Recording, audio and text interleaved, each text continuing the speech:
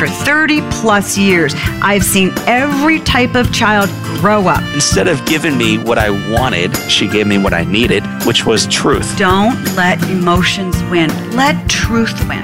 Do your very best, and you should have a lot of fun while you do it. And the better you get at something, the more fun you're going to have at something. You moms and dads are wired with everything you need to be a parent to a great kid. Welcome to Parenting Great Kids. This is episode number 133. Wow. And I'm your host, Dr. Meg Meeker. Today, my guest is a friend and brilliant woman, Wendy Weckstein. Wendy's the Director of Wellness Programming at Northern Michigan Psychiatric Services. She received her bachelor's degree in science and physical therapy and her master's from the University of Michigan. She's a certified wellness consultant through the NAFC, certified in mindfulness-based stress reduction for teens, and is an MBSR teacher through Brown University's Mindfulness Center School of Public Health. Wendy provides comprehensive health and wellness evaluations for children, teens, and young adults, as well as individualized evidence-based fitness and wellness programming to support their mental health goals. As always in this episode, I'm going to share my points to ponder so you can have something to do right away when the podcast is done. And remember, please don't just download the episodes. Click that subscribed button because I need you to join my parenting revolution. We're on iTunes, and the PGK podcast is also available in the Google Play Store and on Stitcher. Friends, I need to tell you about my brand new free webinar called When No Stops Working. It's all about teaching your kids how to stop being rude, backtalk, fighting, and how to get them to get along with you and their siblings. Check it out, meekerparenting.com. You will love it. The webinar is free when no stops working. So parents, thanks for listening. Stay with me. I want you now to listen in on a conversation I had with Wendy Weckstein. You are really going to enjoy this interview. Well, Wendy, welcome to my podcast, and thanks for coming on. Thanks so much for having me, Meg. It's great to be here today. You know, you've been teaching kids and adults about the importance of living a healthy lifestyle, and you work with them to develop tools for emotional and physical well-being. And I will say, you're extraordinary at it. So how did you get started in this? Well, it's a good question. Early on, really, in my career as a physical therapist, it became clear to me that addressing lifestyle as a critical part of clinical care was something that was being neglected, really not viewed as a priority. And so it became obvious to me that across the board, really, in healthcare, this was a significant limiting factor to our ability to achieve desired outcomes or to reach our treatment objectives. And it contributed in a large way to recurrence of disease or re-injury. Notice that it limited the possibility for patients to achieve their greatest potential, maybe their fullest level of independence as well. So you saw through working with people physically that it was lifestyle and something else going on inside them that was really affecting their physical health? Yeah. So if you think about it, there's I did the math on this. There's 168 hours in every week. And so as a physical therapist, if I'm seeing them once a week, what are they doing those other 167 hours? And what they do during that time in terms of behavior and lifestyle can profoundly impact our ability for quality of care and really to have these sustainable results. So it's just an area that I've always felt clearly needed to be addressed. And also, my personal lived and felt experience of leading a healthy lifestyle, integrating it every day, into my daily routine, and just noticing the profound impact that it's had on my life, physically and emotionally. That, along with all of the science and research and studies, right, that show the impact of lifestyle on disease prevention, reversal of disease, better management of disease, quality of life. So all of this, naturally drew me in that progression of moving towards wellness and bringing this not only into a number of different settings clinically, but also to the general public. People might intuitively know what you're talking about, but most people don't know how to get there.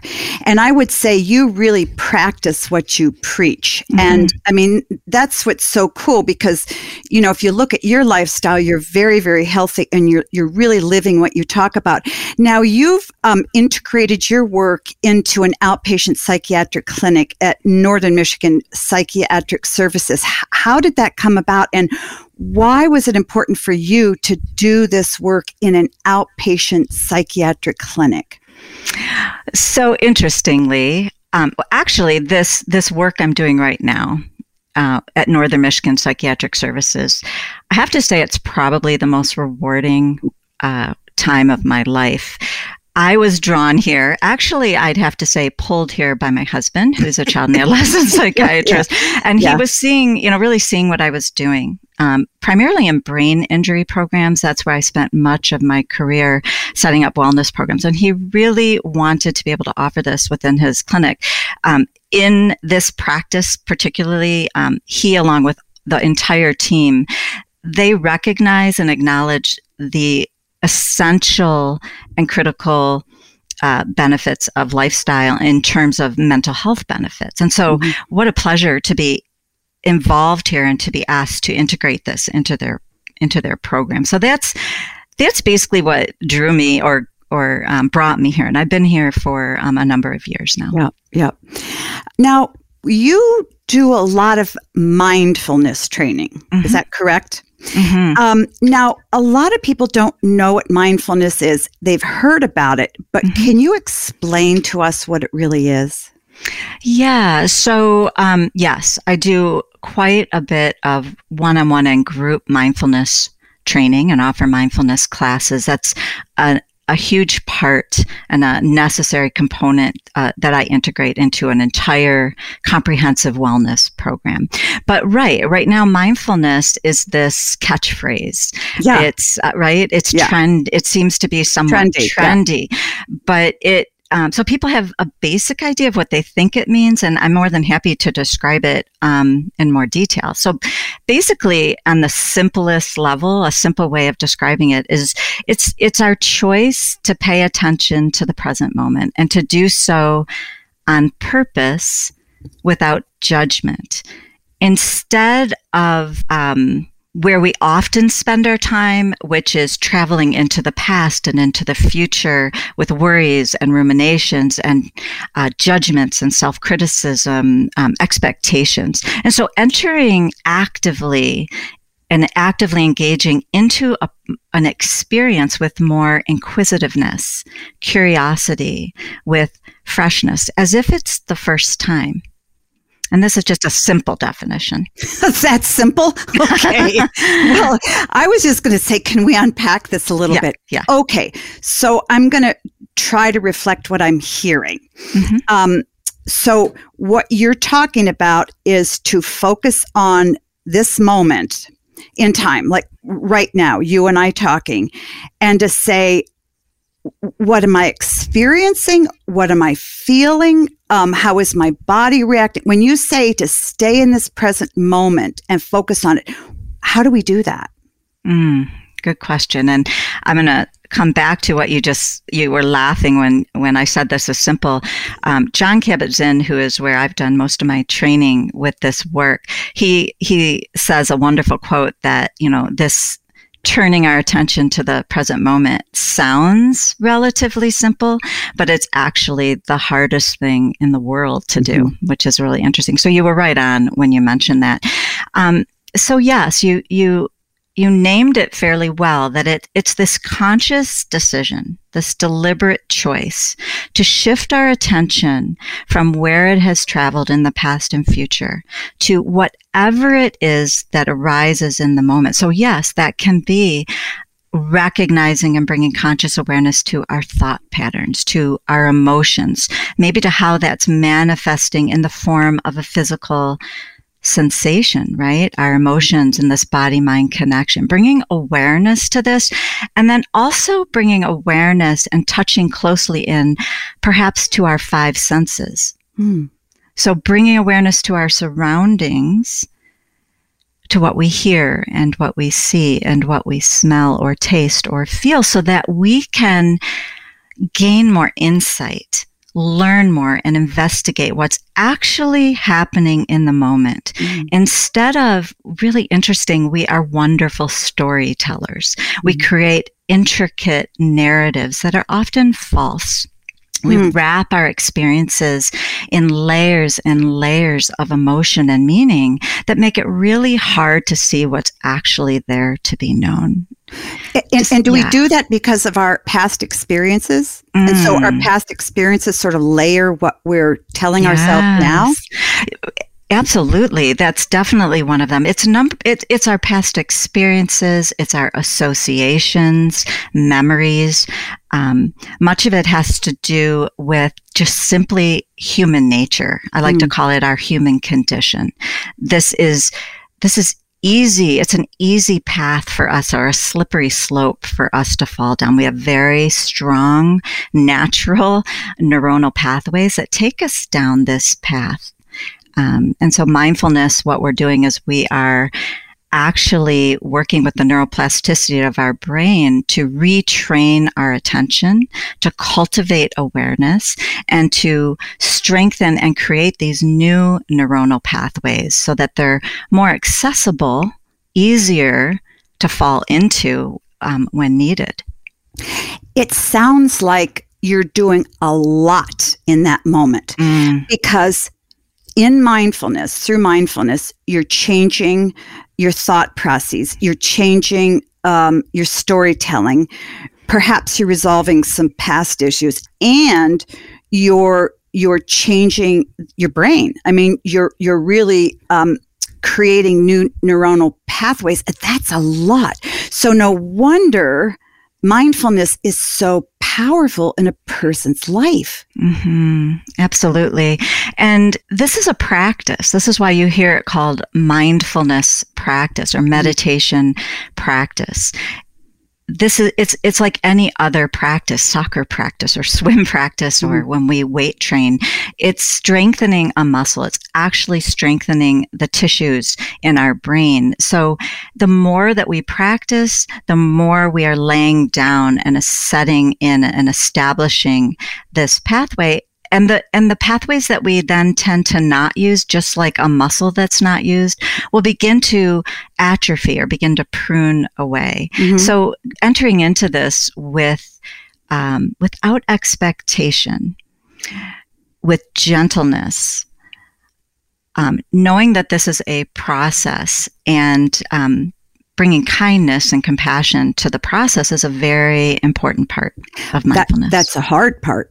Because I think in general, I work with a lot of mothers and fathers, and one thing they really have difficulty with is being kind to themselves and non-judgmental to themselves, because it seems like, parents are constantly looking forward to preparing, and are they going to do it well enough, and where should their kids go to school, and what if they this, and what if they that, and it can really sort of drive them crazy. Now, I want to get a little more specific here with you, so I'm going to press on you because this really does work. Can you describe some areas of maybe health or well-being very specifically where mindfulness can really help a person? Absolutely. If it's okay, Meg, what to get me to that place, I just want to describe a little bit more about what's happening, and then I'll lead into some of these profound potential benefits. So if you think about it, I think one way we can relate to this a little easier, it's clear to us, is we notice that we have a lot of loud, incessant chatter going on in our brains all the time. And actually, it's in this space of chatter where where we are traveling to the past or to the future, where we're wishing things were different, where we are regretting or maybe being self-critical or judging a particular action, or we're wanting things to be a different way, or we're racing to get to that next moment. With an expectation of how it will be. So this chatter is loud, incessant, it's chaotic, it's exhausting.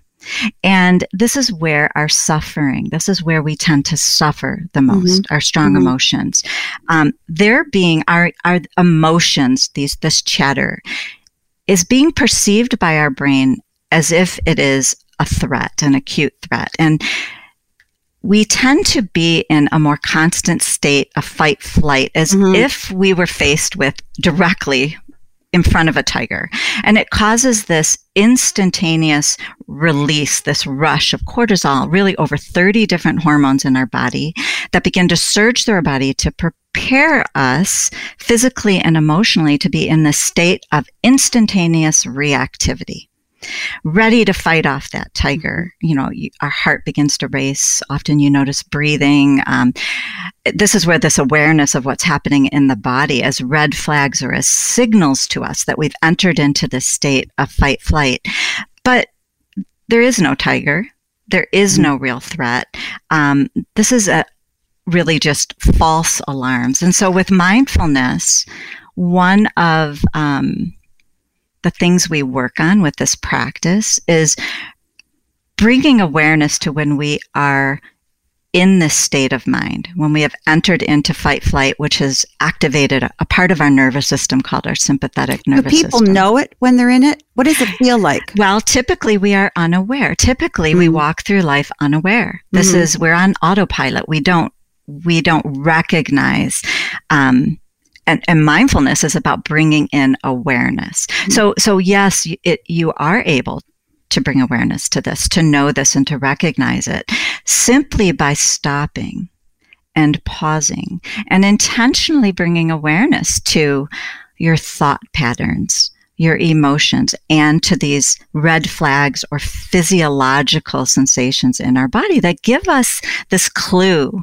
that, right now I am being reactive. My emotions are driving the bus. I don't feel like I have control. I'm on this treadmill that I feel like I'm stuck. I'm paralyzed. I am helpless. Boy, that's me.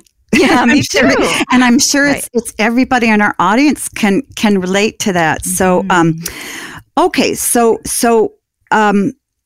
keep us moving forward. Yes, I'll move us. Okay, yeah. So almost getting to that point of what this helps. So here we are now, starting off with this awareness, which is essential. It is part of the centerpiece of mindfulness. Just stopping, intentionally bringing awareness. And this is what's wonderful about mindfulness is that we all have the capabilities. We have the inner resources already within us. We are whole. We are complete and capable of this. It's just simply that we have not untapped or uncovered this power, this resource within us. So as we learn mindfulness, we learn that we can stop and pause. We learn to cultivate our ability to bring awareness to our emotional state. And then we also learn that we have the ability and the choice, which is a big word, to shift our attention from this loud chatter that has drifted away and come back into the moment with our one or more of our five senses, maybe with the physical sensation of our breath, with our feet and the touch of the soles of our feet to the surface of the earth. And as we do this, what's most amazing to me neurophysiologically, that when we intentionally direct our attention here and now, this disengages fight flight. This activates what's called, as you know, our parasympathetic nervous system. And we can enter into this state of calmness, peacefulness, where the chatter suddenly begins to settle down into a low simmer. And we open up this space in our minds where we suddenly see that there is clarity. We can gain insight into, again, as I mentioned before, what is actually happening here that's not wrapped up in my emotions. And we're able in this way to as now moving forward to your original question of what can this help us with? Well, my goodness, one of the most greatest possibilities or potentials of this practice is that we can become less reactive. We can pause and make the choice to respond with more thoughtfulness, more wisely, with more kindness or compassion, right? More wisdom, maybe with more forgiveness, to whatever that original trigger may have been. And so other areas where this really helps, to get back to your question now, so this reactivity, we can impact and affect this.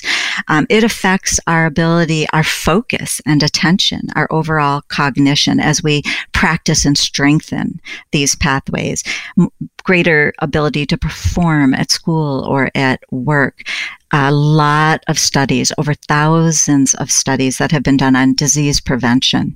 Wow. What kind, like physical diseases? Physical diseases of the body as well as diseases of the mind. So studies that have shown that with engaging in regular mindfulness practice and meditation, we have the ability to affect heart disease, to have an impact on skin disease, cancers, diabetes. The list goes on and on, to impact and affect or to help with the symptoms of ADHD, anxiety, depression.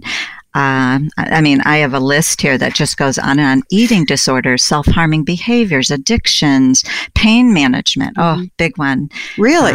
Really? Yes. So say I came into you and I have, which I do, migraine headaches. And I came in and I said, Wendy, I really want to learn how mindfulness can help the pain of my migraine headaches. Where would you start? Oh, well, I love this question because I too have migraines. And so I've had the ability to explore for myself the possibility here. And again, this isn't easy. This is challenging initially, but there is quite a bit of potential here to affect this. What we typically do when we have pain, when we're experiencing physical pain, is we resist it. We fight against it. We don't want it. This chatter starts in our brain. So you're not going to tell me that I have to embrace it, are you?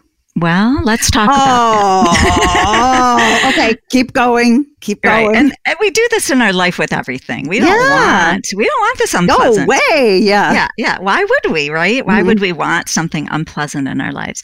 But with mindfulness, we bring awareness to the fact that as we push away and resist what is here anyways, we're actually increasing tension. Right. We're making the experience actually grow because we are attaching and entangling ourselves in these emotions. And it's so subtle, very difficult initially to notice that is what we've done. And so with mindfulness practice, we begin to explore this by very gently touching in and leaning into the experience. Maybe sometimes just dipping your toe in and just taking a quick peek, just turning your... that. Yeah. I think we all can. We fear it though, right? We have a fear. And, with my years of practice and actually the time I think I had the strongest, aha moment with this was at a silent retreat I attended where I did experience a disabling migraine and my rescue meds weren't working. And so I said, okay, here we go. This is my opportunity. These provide us with opportunities, challenges, body and mind. So this opened up an opportunity for me to explore this in silence with a lengthy meditation and to just rest in the stillness of my breath, in the present moment. And as I felt ready with kindness and compassion, I could turn my inner eye directly towards this feeling. The pain? And the pain. Okay. To really turn my inner eye right to where this was happening. And at first, maybe just being able to look for a split second and to recognize, oops, I'm becoming reactive. I'm going to come back to just maybe my breath. When I felt ready, I maybe dipped my toe in and I started exploring it and teasing it apart. Oh, it's sharp here and it's moving here and it's throbbing a little and wow, it has texture. Oh, I'm getting reactive, I'm going to come back to my breath. And I did this over and over. And each time I'd go back in to explore, I noticed that it was dissolving somehow, like magic. And interesting. And so this is what's possible. Not saying that this is easy, but in our life, this is something with mindfulness that we begin to touch into what's possible here. Mm-hmm. When people come to you, like you said, you've been doing this a lot. What are some of the more common problems that you see mindfulness turn around and really help? A number of them. One of them I'd have to say, which has been just wonderful to experience and to witness with my teens and adults. Especially my teens, I'd have to say. They're like sponges and open to this experience. So many of the teens dealing with strong anxiety or adults, and that experience panic attacks. Yeah. Can you walk me through that? Because it's exactly right. And now with the COVID, I'm seeing a number of teenagers come in with depression, and they're just scared. These kids are really scared. And so I don't necessarily know how to do that. So if they came into your office and they said, I want to learn how to use mindfulness to get past my anxiety. So you would sit them down, and then would you have them close their eyes? How would you begin them through the process? Right. And there's a lot to that, but I'll tell you sort of as I'm working with them, we ultimately I talk about these 4 steps. And I use them in different acronyms for the teens as well as for the adults, but it all begins with this stopping and pausing. And so the first step is to just bring awareness to the fact that right now I'm about to enter, or I'm within the midst of fear and panic, severe anxiety, and pausing and just noticing what, like I had mentioned earlier, how does this feel in my body? What am I thinking, and what are these emotions? And maybe even labeling it. You know, I am fearful, anxious, panicked, and then making the choice at this point to simply take 1 or 2 deep breaths, just to help with this pause. Create space, because remember, with fight flight, there's no space. Right. With fight flight, we are instantaneously driven into some form of habitual reactivity or habitual self-harming behavior, whatever that may be. So how do we intentionally open up and create some space? So stopping, pausing, taking a couple deep breaths, and then choosing to focus on perhaps the sensations of the breath. Usually, just to simplify it, we sometimes talk about, we have this choice to attend to the sensations of the breath, perhaps to the feeling of our feet touching the earth or our hip bones touching the chair. Maybe taking the cotton out of your ears, figuratively, or, and actually listening intentionally to the sounds, maybe the ambient noises or sounds, perhaps opening your eyes and focusing on narrowing in attention, or maybe broadening, maybe just simply looking up and noticing the clouds or the trees, smelling, opening up to smell. And during this process, with patience and resting here, sometimes fairly quickly, we have already disengaged fight flight. And the next step then is to proceed thoughtfully, then to perhaps be able to look at this from a different or fresher perspective and make a wiser choice. Parents, I hope you're enjoying my conversation with Wendy. We need to take a quick break, but don't go anywhere. We'll be right back with more of my conversation with Wendy. People in panic attacks feel it's almost like fear has taken over their body. And sometimes, I'll say, let's sort of shift your thought. But they say, I can't shift my thought because something has taken over me. But what you're saying is you really can crack that thought and move in there and dissipate it by going through this mindfulness process. Is that what you're saying? It's possible. This possibility is there. And is a very real possibility. One thing I'd like to emphasize is, this body awareness is extremely important with mindfulness. This is sometimes the key that opens up our insight of awareness into the fact that we even are in the midst of panic or fear. It's not just about thinking. So talk to us about body awareness and how people can do that. Yeah. And so with mindfulness, we do body awareness practices in a number of different ways in order to experience and to recognize that we actually live inside this vehicle, to bring awareness to this body that we live in and this connection, direct channel to our emotions and our body. There's this connection. And so we do this through mindful movement or a gentle yoga practice, bringing awareness and using the physical sensations of the body to help anchor us to the present moment, just like we may use the sensations of breath or sound or smell or sight. I work with mindful movement as well as mindful walking. And so mindful walking is something that many of the participants really connect with because we can do this and enjoy the process of being mindful, experiencing the sensations of the body as well as our five senses during walking. We also do this with body scans. And so a body scan, in stillness, experiencing and turning your inner eye, sort of shining that flashlight onto the different parts of your body intentionally and waking up your body region by region.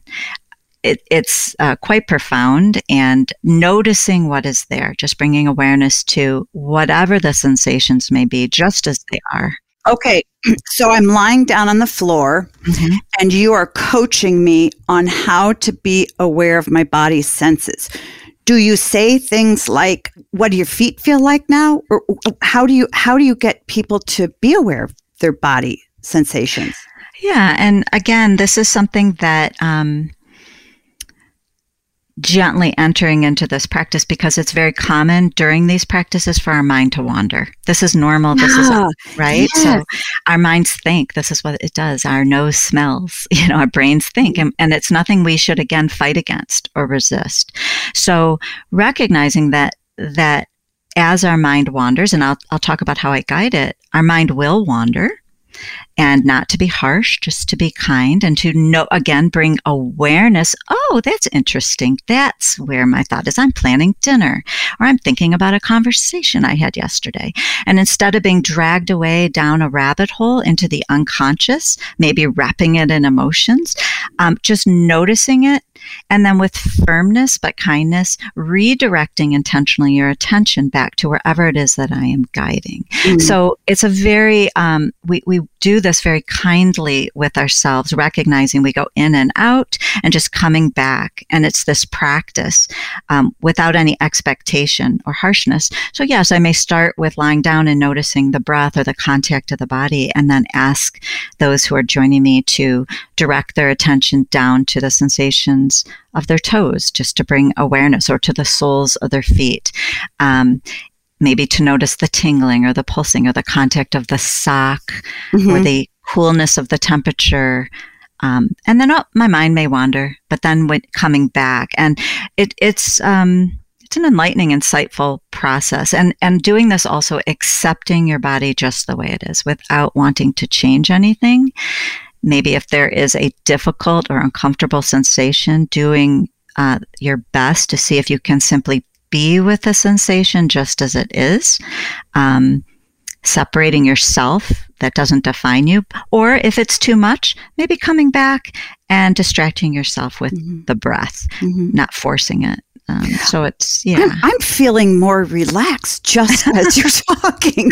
Because really what you're talking about is so important from my perspective for young kids and teenagers, because you're talking about quieting their inner world. And our kids are so stressed constantly. And they feel it internally, but then you add to that all the auditory and visual stimulation that never lets up. It's hard for me to convince parents. If you have a son with bad ADHD, the worst thing you can do is put him in front of a violent video game. Is it the way he concentrates? Well, sure, because his mind is racing, and what's happening on the screen, it's racing and screaming at him. So really, it sounds to me like learning this technique, you can close out a lot of that external noise, like you talked about. And I think that would be amazingly helpful for kids and adults with ADHD. Just as you described, okay, you're sitting there, and I admit, I go to pray, I fall asleep, and then I beat myself up because I fell asleep. Okay. But you're really talking about paying attention to where your mind is going and just kindly pulling it back. So are you saying a child or an adult with pretty bad ADHD can really change the neural pathways of their brain by retraining it to stay focused on something? Definitely. I mean, to a degree. And of course, there's a spectrum of attentional issues that we all have, all of us. And those that are suffering from more significant attentional issues with ADHD, this practice is difficult.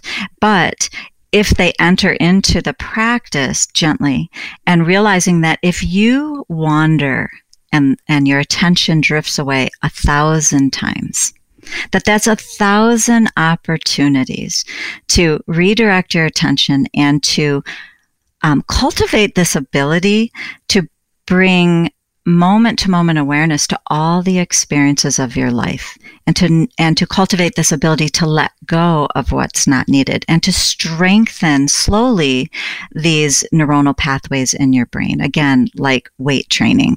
So it has been shown to have an impact, absolutely, on attentional issues if it's approached in that way. And that's often difficult. In the midst of my classes, no matter how many times I mention that, people are still harsh. They beat themselves up, like you said. Oh, I wandered. I didn't do it right. There's no wrong way to do this. There's only accepting what is. And if what is that I am wandering and my attention has drifted, then each time you notice, celebrating that and saying, this is an opportunity now. I am now present with my thought. This is what it's about. It did not take me away, or maybe it took me away and now I'm present with the thought. It's what is. And I'm bringing myself back. Talk to me about people who have experienced significant trauma as a child, sexual abuse. I think they would be terrified of a process like this. Absolutely. And this trauma sensitivity is extremely important, especially in all mindfulness, with mindfulness-based stress reduction, which is, that is where my training, and I'm a teacher of MBSR. Trauma sensitivity is something that has always been something that they've been sensitive towards, but even more and more as the years have moved on. And as, we realize that mindfulness can be quite beneficial. Also, it can be harmful if people are not ready or are not guided very carefully through the process.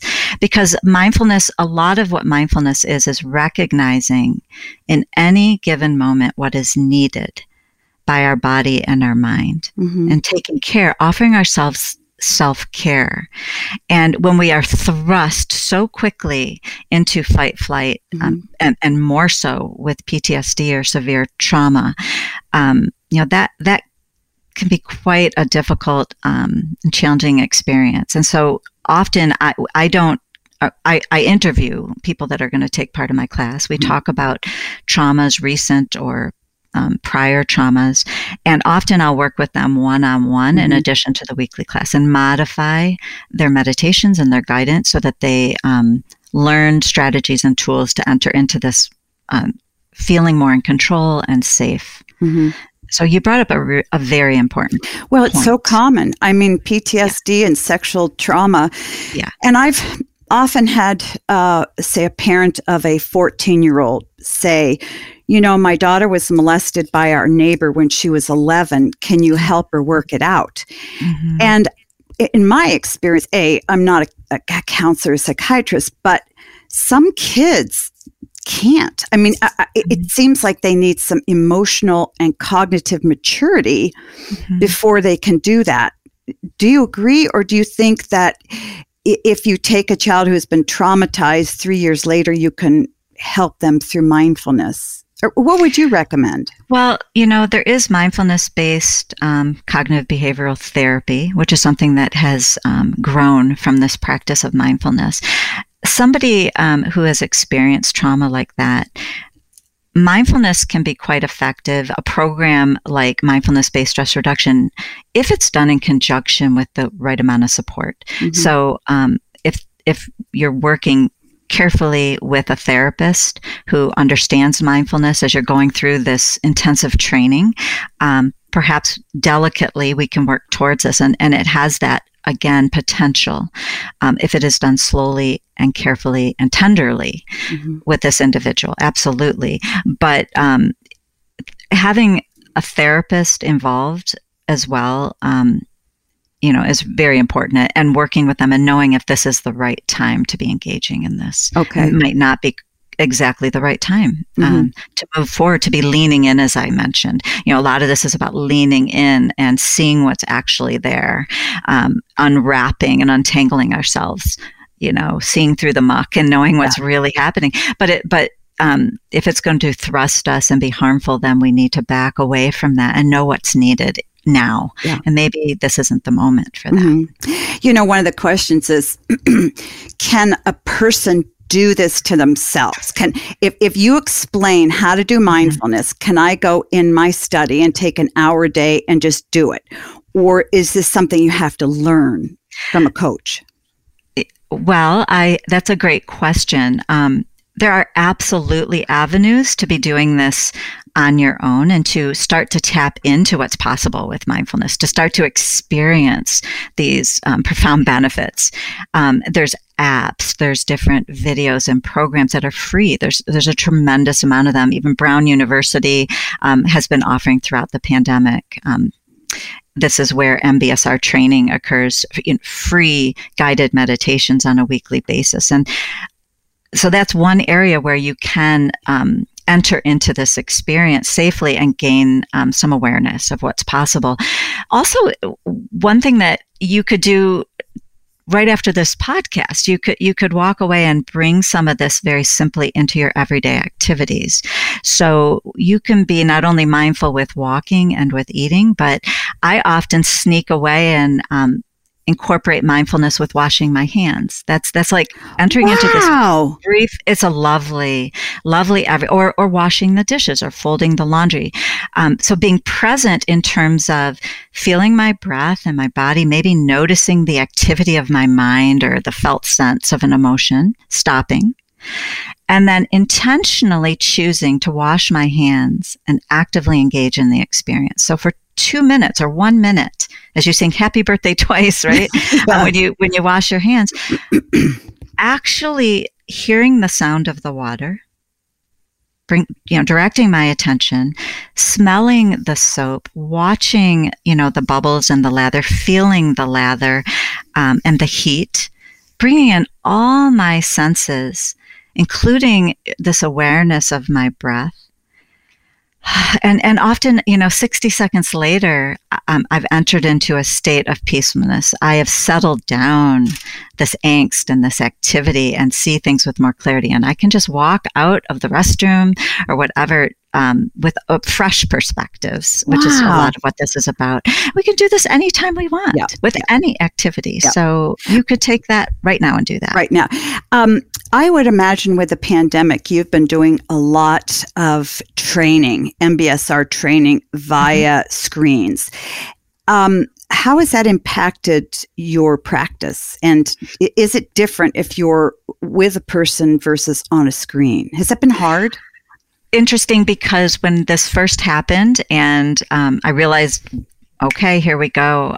Do I or don't I? I began to jump into this whole Zoom world. And I did. I looked at it as an opportunity and did. And I did not know how it would go. I had fear about what would happen. But I have to tell you, it has been a pleasant silver line. There have been some amazing silver linings from this experience. As in any crisis, often we find opportunity. And so, of course, I'd like to be one-on-one with people. There are tremendous benefits about that. I miss that experience.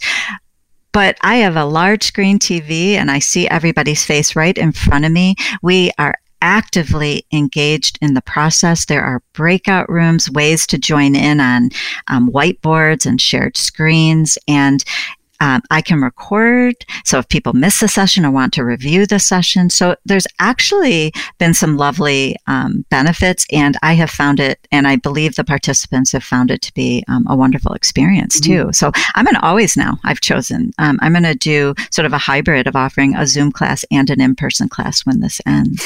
I think there would, a lot of people would in some ways prefer a Zoom because they can do it at home. They can be in their pajamas. They can do it anytime, whenever your classes are offered. And I think, if somebody were hesitant or a little timid in doing this, it gives them a little chance to sort of watch and wait rather than having somebody look right at them. So I think it would take some of the fear out of it for some people. Now, you talk about classes that you offer, and you do mindfulness-based stress reduction classes for teenagers and adults. Tell us about those classes, if you would. Do you put teens with adults? Do you do teens separately from adults? No, I offer these as separate programs. They are both mindfulness-based stress reduction, 8-week structured classes. The teen class is also known as MBSRT, or Stressed Teens. So I advertise that as my Stressed Teens class. And that's basically a modified version of the original MBSR class that was developed by Gina Beagle, who is somebody who was trained from Jon Kabat-Zinn. I'll talk about that class in a minute. And she wanted to offer the same opportunity that would be more accessible and more developmentally appropriate, looking at more modern day issues that teens are dealing with, including this technology era that we're in. And so that's been incredible. I think she was genius in how she designed it. And I have felt honored to be using that curriculum and expand from that for the teens. The adult class, the mindfulness-based stress reduction class, that is also an 8-week group-based, highly experiential class that offers intensive mindfulness training to help with a host of stress-related emotional, physical, psychological issues. We work again with with movement practices, yoga, meditation, and looking deeper and exploring into these habitual ways and patterns of reacting and behaving and thinking. So, and it also includes a full day silent retreat that is guided that I've been doing on Zoom, which also offers. How do you do that on Zoom? Yeah. So, right. This was another way that I wondered, oh my goodness, because I did it at this beautiful retreat center and you could walk in the woods and the whole, atmosphere of a retreat center. Well, again, the silver lining of this is bringing this practice in this seamless way of continuity without your typical distractions in your environment environment is quite powerful. I have found. I've engaged in a 7-day silent retreat myself at home. You didn't talk for 7 days? For 7 days at home. But this is how they're being offered now. And I have to tell you, it was quite profound to do it in my own space. I could see that, because then you learn to, it's almost like you redefine your space. A lot of people will walk into their home and immediately feel a lot of tension because they're used to this happening and this happening. Yeah. But if you break that pattern and say, my home can be a safe, quiet refuge. Now, it's hard for people who have a toddler and a 3-year-old and a 5-year-old. But even to kind of create a space in their home. I remember when our kids are little, a couple days a week, I would have a high school kid come over after school, and I would have her play with the kids for an hour, and I would go into my bedroom and sit on the floor and just be quiet. And that, I mean, I didn't know anything about this, but that was huge to just sort of create quiet in the middle of your day. So interestingly, my bedroom became my sort of quiet place. Let's see. So do you feel like, have you become busier because of COVID? Have you noticed a shift in the number of patients you have? I think there was plenty of stress to go around even before COVID. Unfortunately, that's always part of our lives. But yes, with COVID, people have been reaching out. These teens are really struggling right now. And I've had so many parents reach out or other mental health professionals to make referrals to this program. So absolutely, the mental health, there's been such a decline in our mental health with COVID and the polarization of our country in so many different ways. It's hard. It's hard, but this is also a wonderful, again, these challenges are also these wonderful opportunities to begin to engage and touch in on this practice and to see what may be possible. And that's how I like to look at it. Challenges open up these opportunities for learning and insight. Wendy, I love acronyms, and you have an acronym for mindfulness that really helps. What is that? Well, there's actually a few. One of them that is more widely used probably is just this acronym of STOP and visualizing a stop sign and then the STOP. So visualizing a stop sign when you feel that you may be suffering in any way.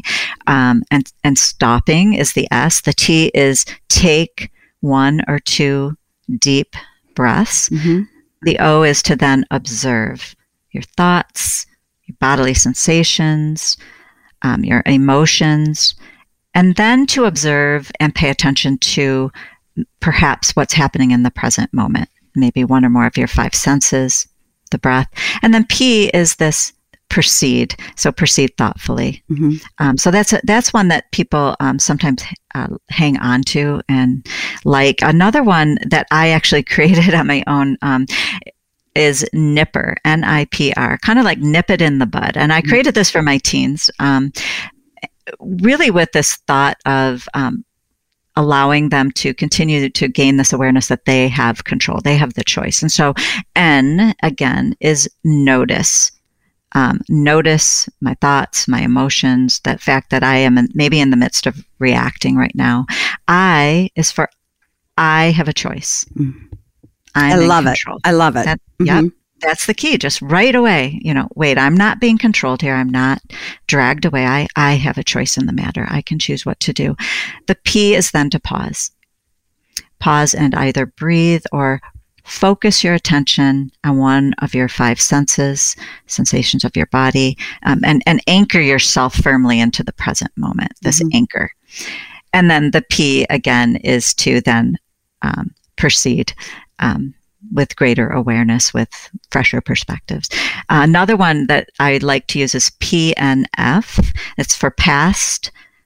The F is future, and the N is now. So PNF. Past, now, future. And so basically that is when you're in the midst of suffering and again, stopping and bringing awareness to that. So it's all about stopping and pausing, asking yourself, where am I right now? I'm obviously in turmoil. Where are my thoughts? Are they ruminating somewhere about something that's causing discomfort in the past? Or am I ruminating about something that isn't even here yet? And then asking yourself a simple question, is this helping me in any way? And if the answer is no, let it go and return to the present moment. So PNF is something that teens and adults like to use. I use it. I can use that. And yeah. And if it's something, if it's something that's not helping, let it go. I love that. Well, thank you. I'm an acronym person. I guess I'm a simple-minded person, and I can't remember letters, and letters do trigger, thoughts. So thank you for that. We only have a couple minutes left, and obviously without using names. So, patients can't identify themselves.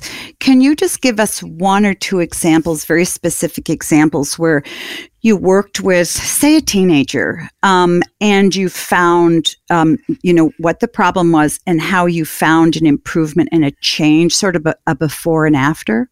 Yeah, I've had working with the teens often brings me to tears, which it's just so meaningful, this experience. And I'm so touched by working with the adults and this privilege of witnessing their journey through this. It is a lifetime journey.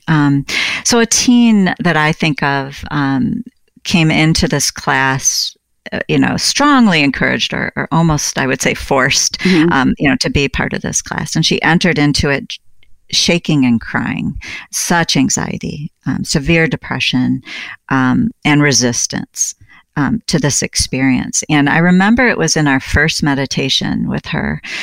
We went outside. This is when we were in person, and we all sat on the grass, and I introduced them to a 5 senses meditation. And that's where I guide them through opening up each of their senses one at a time, and just noticing what arises as they do this. And when I came to her, didn't know what to expect. She may have chosen to just not engage. And she just told me that for the first time, as long as she could remember, she felt peaceful, and she felt like she was in this world more vividly, like the world around her seemed more real and bright and vivid. And that, just that one simple, and then she went on to just explode with this process and do amazing. I have so many examples that I could share. We could do a whole podcast. So her anxiety, what you sound is her anxiety and her fear really just dissipated through going this just through eight weeks. Yes. And then one of the things that also the same individual did, she was someone who would leave school constantly because of panic attacks. She barely could make it through a day. Her mom had to pick her up almost, I think, every day, basically. And she, by the end of this class, she wasn't missing any school. She was recognizing and able to kind of stop this panic attack in its tracks by using her 5 senses, by stopping and bringing awareness and pausing. And then she had a number of different tools she would use for her 5 senses that would release her and calm down the chatter, and she was able to stay in school. And so, that was these are the type of things that happen very realistically, or potentially. I want to use the potential. Well, and I just wanted to put a plug in there for teenagers too, because, I've never met a kid I didn't like, because when I see an angry teenager, I see this little balled up kid sort of in a fetal position going, please, please, please, please, please help me.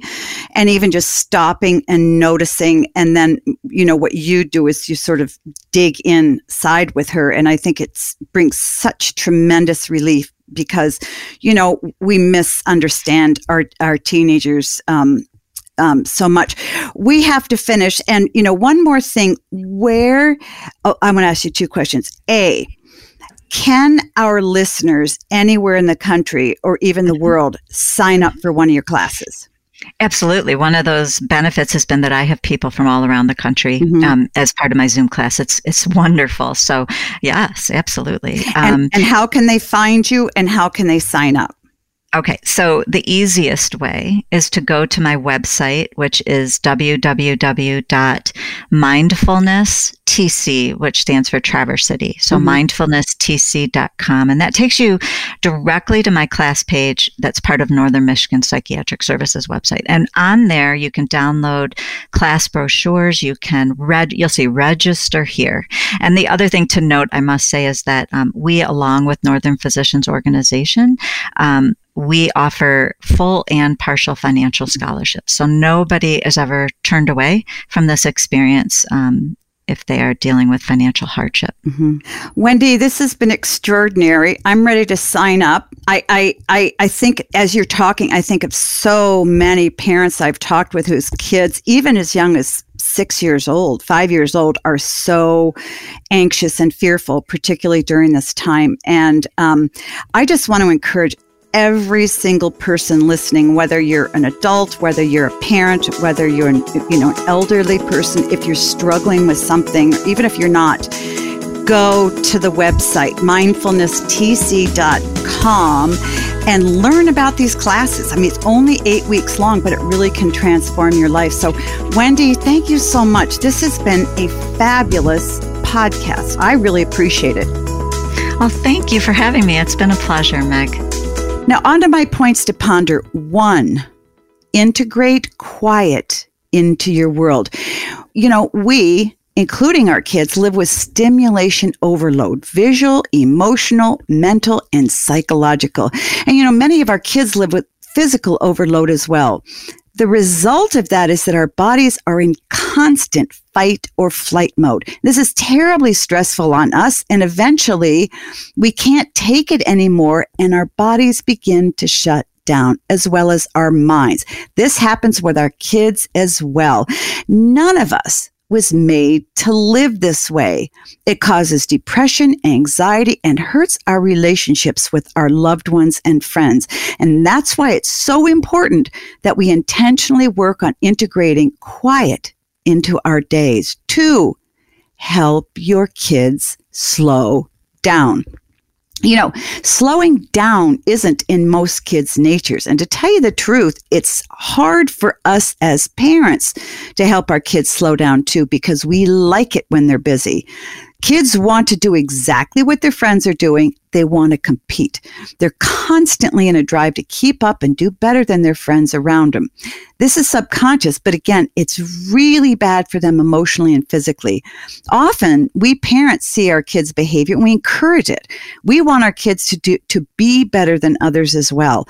And one way to help our kids pull back is to allow them 1 extracurricular activity after school. Yes, I said 1. And this shocks some parents, but remember this. Kids need more time with you for emotional health than they do playing soccer, dancing ballet, etc., etc. Number 3, play. Most of us are so focused on making sure our kids are happy that we forget to have fun with them. Kids who are anxious need play. Kids who are depressed need play. Kids who are having troubled relationships with their families need play. And this doesn't mean playing on their own with friends. It means playing with the family, and that includes you. How wonderful would it be if you had memories of your parents playing soccer with you in the backyard, having family game night every Saturday night, and going on a bike ride every weekend? You don't need to have every member of the family play together at the same time, but kids need play with you, their parents, and you need play with them. Yes, even when they're teenagers. Parents, I love answering your questions, so please keep sending them in to me. You can email me any question to askmeg@megmeekermd.com. Again, that's askmeg@megmeekermd.com. I want to thank my guest, Wendy Weckstein, for joining me on the show today. If you want to find out more about Wendy and the work that she is doing, I encourage you to contact Northern Michigan Psychiatric Services. So now let's recap my points to ponder. 1, integrate quiet into your world. 2, help your kids slow down. And 3, play. So until next time, parents, always remember, great kids are raised, not born.